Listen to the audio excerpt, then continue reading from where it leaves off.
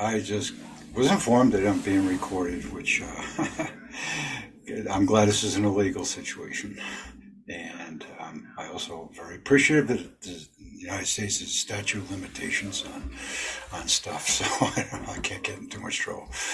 I said, I'm Ron, I am an alcoholic, and I do like the phrase that's in Alcoholics Anonymous. It says, our stories disclose in a general way what it was like, what happened, and what it's like now. When I came in, the first problem I had was, what's it? What it was like, what happened, what it is like now. And I just come to understand for myself that it is life, what life was like, what happened, what life's like now. And that's why when, sometimes somebody gets it, somebody doesn't get it, I just kind of always refer to it as life. Somebody doesn't get life, or they get it, or whatever. So, in a general way, I'll just share that when I was 17 years old, as stupid as somebody can be, I just made really bad decisions. By the time I got to high school, I was a party animal. I liked to party with everybody, and made bad decisions, including selling a pound of pot to two cops on a beach in Cape Cod, Massachusetts, thinking it was a good idea. I didn't want to go to court, so thinking it was a good idea to take off and go to a commune called Earth People's Park, and went. The commune was really full of fugitives. It wasn't full of hippies. There were just people living in the woods. And, it was up on the border of Canada, and it got pretty cold at night. Well, my decision making did not improve. As I started to get older, some of the stuff I used to use and to entertain myself, whatever, a lot of that stuff went away, but alcohol stuck around. And I just became what I thought very good at drinking. I learned to drink and not get in a lot of trouble. And I learned for myself what I thought was flying under the radar. Play the game, be employed, income. Met a nice young lady, got married, a couple of kids, and all the while thinking I'm doing great at that time. But I was going through a lot of things that I didn't understand until sobriety. Like what a resentment is, if somebody just told me it was your shit list, and I said, oh yeah, I got one of those, and it would probably be like a phone book, if I wanted to get a resentment list, I'll just get the phone book, and that pretty much would take care of it. But a resentment, like example of a small one. When I was single in my 20s, my car broke down. It was raining out, and didn't have phones attached to our hips back then.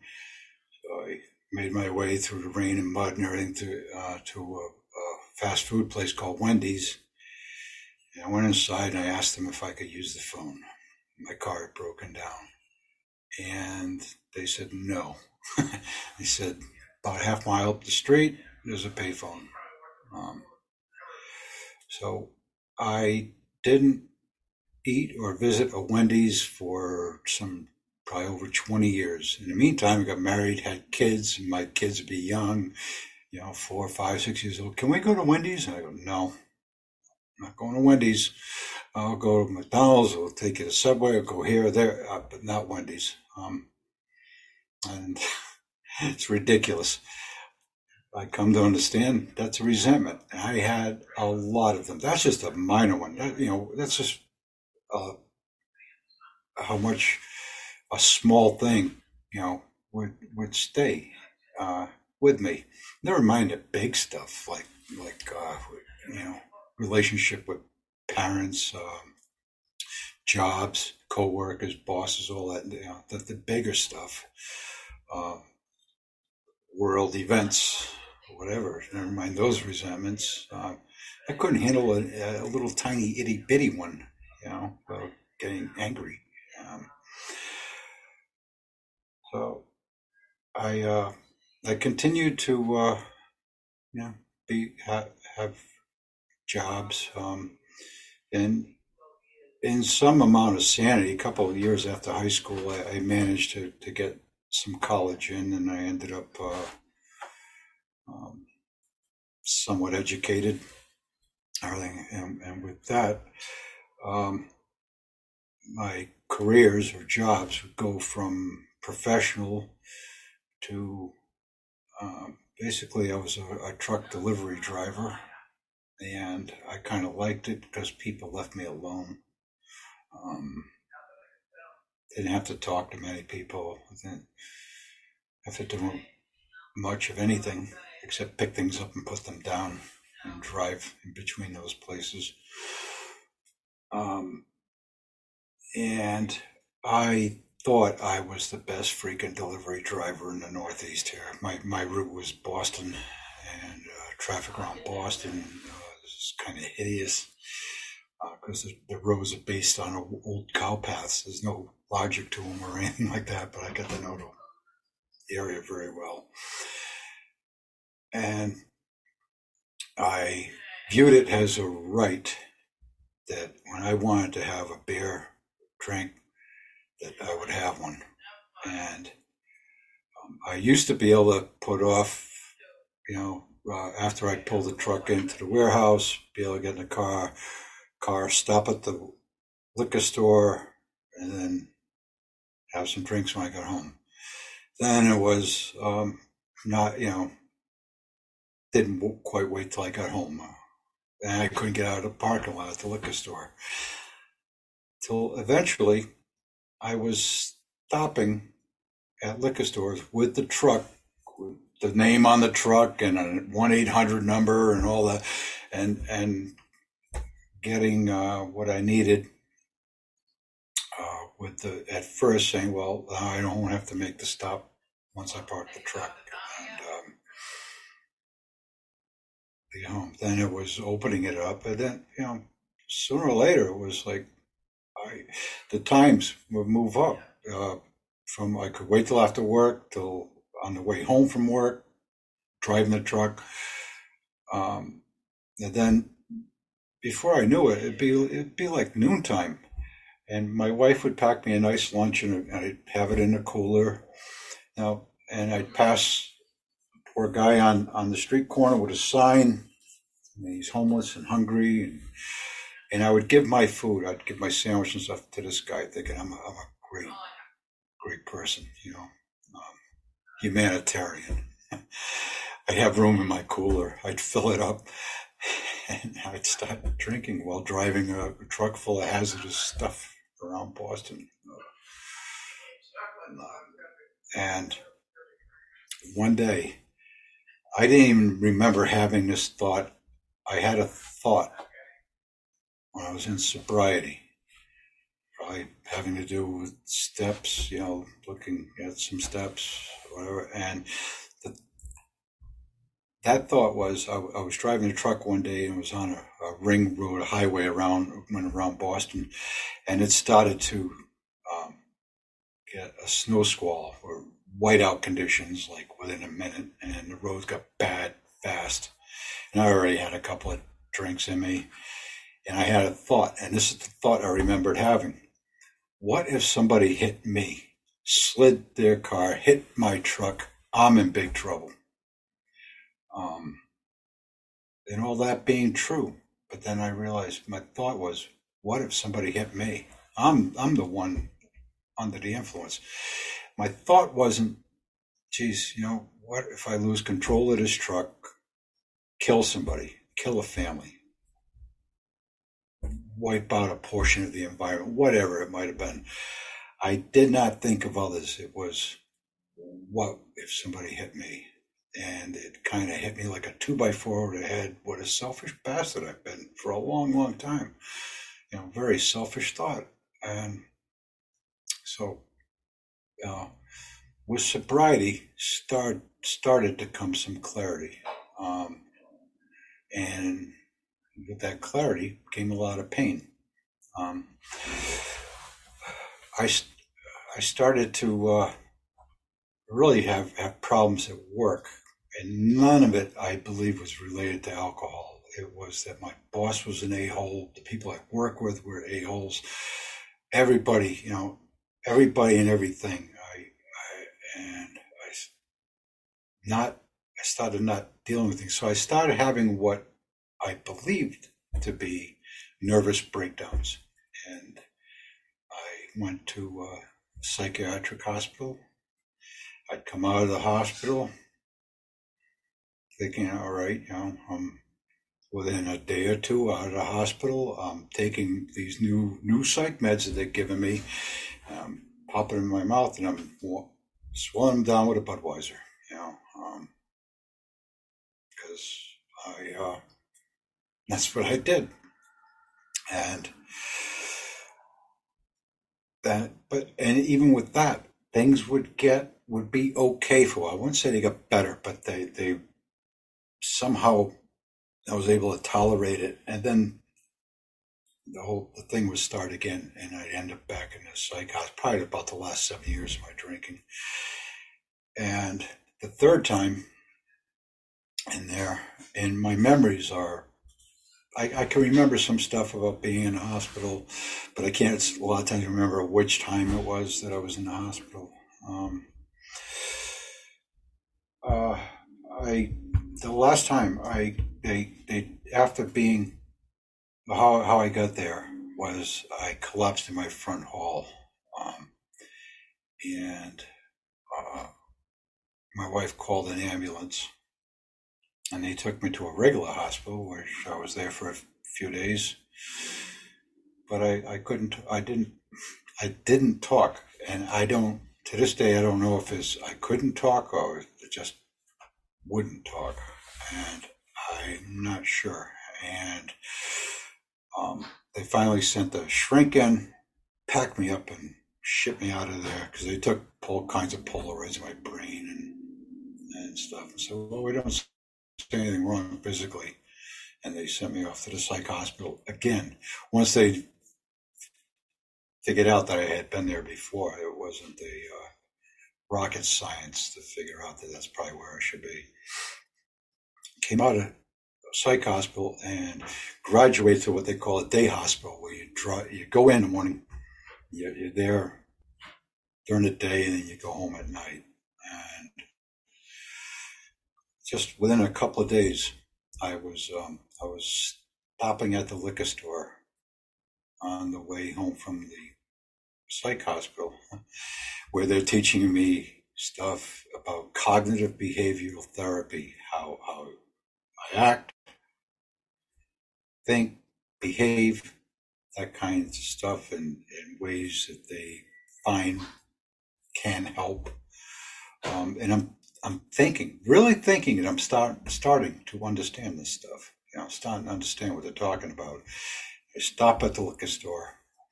I pick up a quart of iced beer, which is more alcohol in it, and I pick up a 6-pack of non-alcoholic beer. And I make sure there's one alcoholic beer missing by the time I get home. So if my wife smelled beer on my breath, I can say, "Oh yeah, I have one of these." So I'm believing I'm understanding the stuff that they're talking about, and I'm stopping at a liquor store. I'm drinking while I'm driving home. I litter, because that's the only way I know how to get rid of the damn bottle. And then I lie to my wife once I got home. So what I think I'm understanding nothing, like zero. And the last time, it was around this time of year, and there was a counselor at the psych hospital, and after we talked for a while or whatever, and I didn't talk a lot about alcohol, because the last thing I wanted to talk about, in case somebody suggested I not do that. I was deathly afraid of that happening. But he suggested I try an AA meeting, and I really didn't know what AA was. I thought it was just a bad joke in the bar, AA's for quitters. And um, so, but I said, all right, I am really, really tired of being sick. I do not like this mental illness, this depression, anxiety, this diagnosis, that, all kinds of stuff. I went to an AA meeting, and it happened to be in the very same building that I went to grammar school with the nuns. Sister Mary Cracky Knuckles and the rest of the crew. And just by pulling into the parking lot and seeing that building just gave me a lot, contempt. And I walked into the AA meeting, and it was full of nice people. They were smiling and welcoming, and I wasn't used to that. And then they had the banners all over the walls with various things on them. And I sat down. I couldn't really listen to anything. It just sounded like the next speaker was trying to be funnier than the speaker before him, because people were laughing and they were kind of like doing whatever they do in an AA meeting. But it was very foreign for me. And at the end of the meeting, they got up, they held hands in a circle, big circle, and they said the Lord's Prayer. And I said, aha, that's who these people are. They're religious nutcases, is my immediate conclusion. And I left there. I went to the liquor store. But a few days later, I went to another meeting, and I believe now, for quite a while I was kind of confused about this, but I believe now that I was desperate enough to get well. I was willing to try anything. And in that second meeting is when I figured out, these people are talking about not drinking at all. They're not talking about just getting their lives together and getting on with their life. They're talking about abstinence and looking at yourself. And those two things are very scary for me. But about a month after I started going to AA meetings, a day came, I didn't have any alcohol. There had been a few days, because Christmas was in that time, and I view myself as I was the Grinch that stole Christmas, because I was home, I wasn't working, and my wife, who picked up having her relatives over for Christmas Eve, when her mom passed, she took that over, canceled it, because she had, I'd been, not just because of, me, she'd been through a lot too, with all of this, and she canceled Christmas. So I was feeling like the Grinch that stole Christmas, had Christmas canceled, which was the Grinch's wish, right? And about, coming up in about a week is, in the States we call it anniversary, other parts call it birthday, whatever, but I'm coming up on one in about 5 days or so. And it's a, so that's, kind of what it was like, what happened. But what happened, as far as becoming sober, it was just starting. In my first year, I was still the same guy. I just wasn't drinking. Still like to blame everybody. Still like to point fingers. All that kind of thing. About 8 months into sobriety, I moved out of the house and at that time we were married about 25 years. My kids were in their early 20s. I moved out of the house because I thought, I just can't take this crap. I just can't take it anymore, right? Drinking now, I so barely afford the house. Now I have an apartment also. Then 2 months after that, I'm feeling the same way about work. I can't take it anymore. I just can't take doing this anymore. I can't take it one more day. And I quit my job. So now I have 2 households, no job, 10 months sober, right? Out of my mind, completely out of my mind. I'm ready to go bang on that mental hospital. Let me in, because I wasn't sure where else to go. But through it all, I kept going to meetings, and I kind of more think of it as the steps kind of did me. In the beginning, I didn't do the steps; they kind of did me, and I even in AA, I thought I was screwed because this higher power, this God thing, just wasn't happening for me. Even though these people kept saying, "Oh, don't worry about it, just keep going. It'll happen. You'll be okay."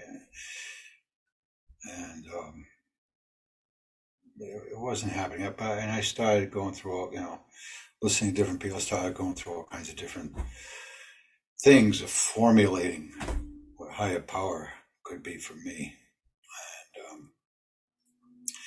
And it was kind of trial and error kind of thing, mostly error.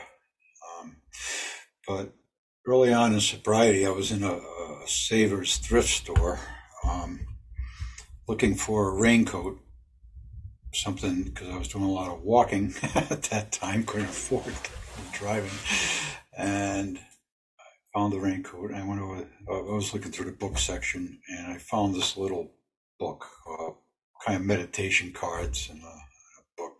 It was called The Wisdom of Tao, and I brought that home, and I started reading the meditation cards and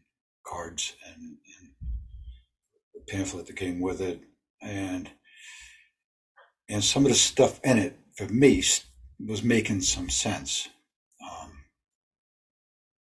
And it was, it wasn't a religion, it wasn't anything like that. It was just some things that I could understand. And so sometimes I joke about it with my sponsor. I found my higher power in Savers thrift store. I get a kick out of that.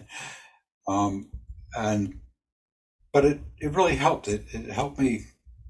It opened up kind of a door that there was more of knowledge. There was more of things that I could identify with in the world. So that was all about 12 years ago, and I've been not drinking, but learning how to not drink, and then learning how to live. When I came in to AA, I was 52 years old. I was a 52-year-old adolescent. I had an adolescent brain. In other words, I was stupid. That's the way I look at it. I just putting two and two together was difficult. Logic, which always seemed to come a little bit easy to me, wasn't coming easy. Nothing was coming easy, and there was life. That's the last part of it. What it's like now. My sobriety over time is constantly evolving, so I try not to get stuck in any one set of ideas or set of anything. I've been available for my kids as they became adults, more available. I was kind of missing in action during their teenage years, and so I got to learn and experience what amends, making men's was about. And in sobriety, my mom got sick. She developed Alzheimer's, which is a progressive disease. A lot of people know. So it went from having to be at her apartment a lot to having to stay over at night.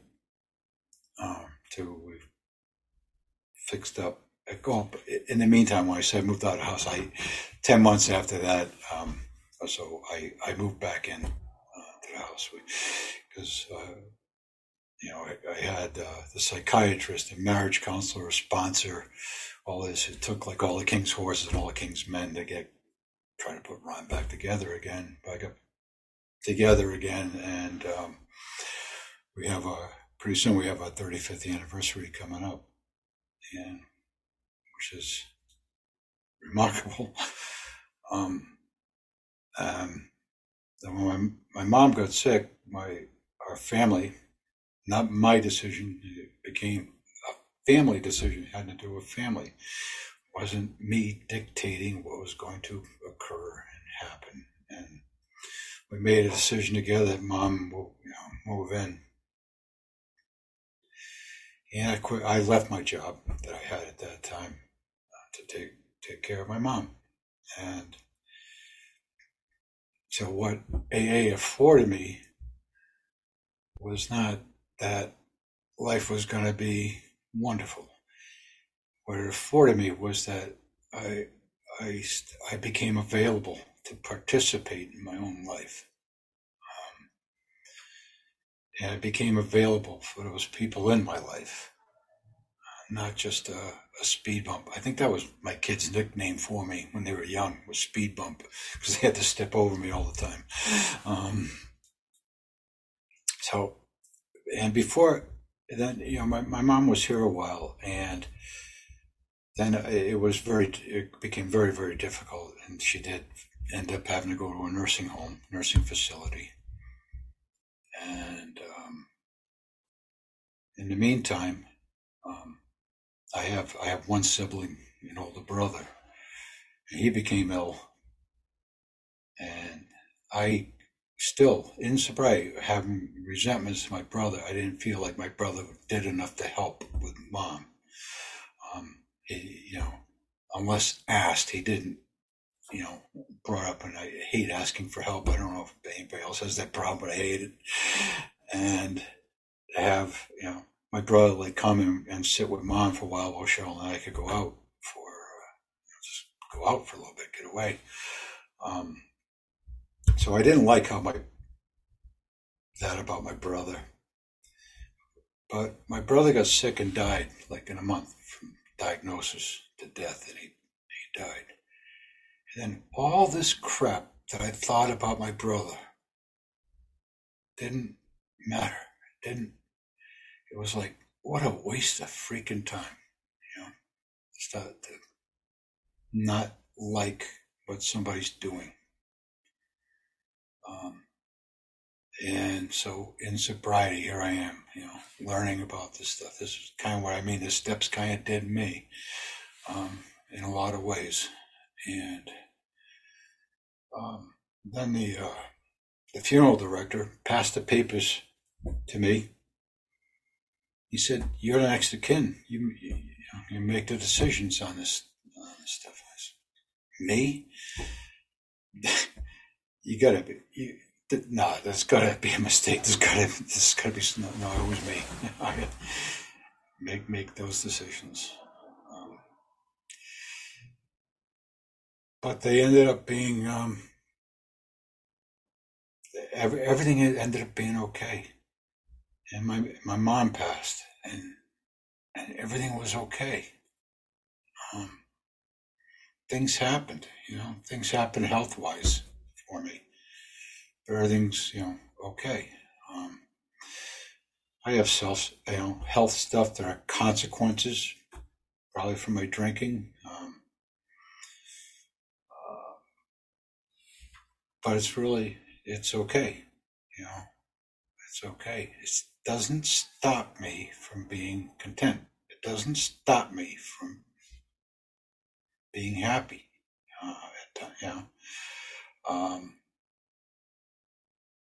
I'm not getting in my own way as much. Um, I thought for a while, that just stop that crazy thinking. I just wanted to stop thinking, and it wasn't so much my thinking as it was my being. Um, Given those times where I ended up in that hospital. One time I was on my way to jump off a bridge. I had enough, but I found myself in the wrong lane. The bridge was to the left, and I wasn't in the left-hand lane to turn left. God forbid I make an illegal turn while going to kill myself. Couldn't have that. I ended up in front of a fire station blowing on a horn until they came out and saw what kind of condition I was, and they took me to the hospital. So I don't have to go through that anymore. I don't have to drink. The choice to drink was, I didn't have a choice. Today I have a choice. Today I have choices about how I live my life and what I do. I still get in my own way. I still say stuff that just shouldn't say. I can still be insensitive. I still have all this stuff I can work on. Isn't that wonderful? But I don't look at it so much as work anymore as experiencing and just trying to learn from the experiences. And I try. And that's another word. It's in AA a lot. Try. We try to carry a message. And I think that's the most I've talked about in a share. And I'll tell you, Zoom came along, and then I found that, the United States just does, the AA had a list of meetings you go to on Zoom when the pandemic hit. I said, I bet other countries have that too.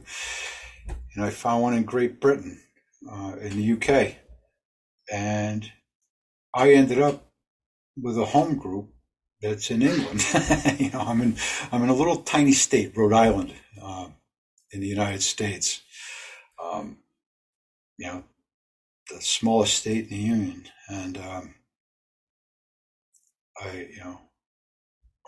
we're very kind of small-minded about it, area, and I have this home group that meets twice a day.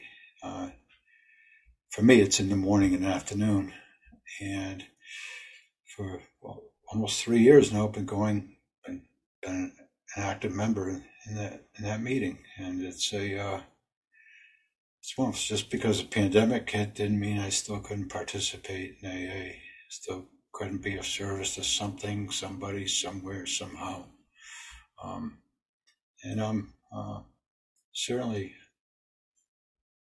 honored, that I was asked to come here and speak today.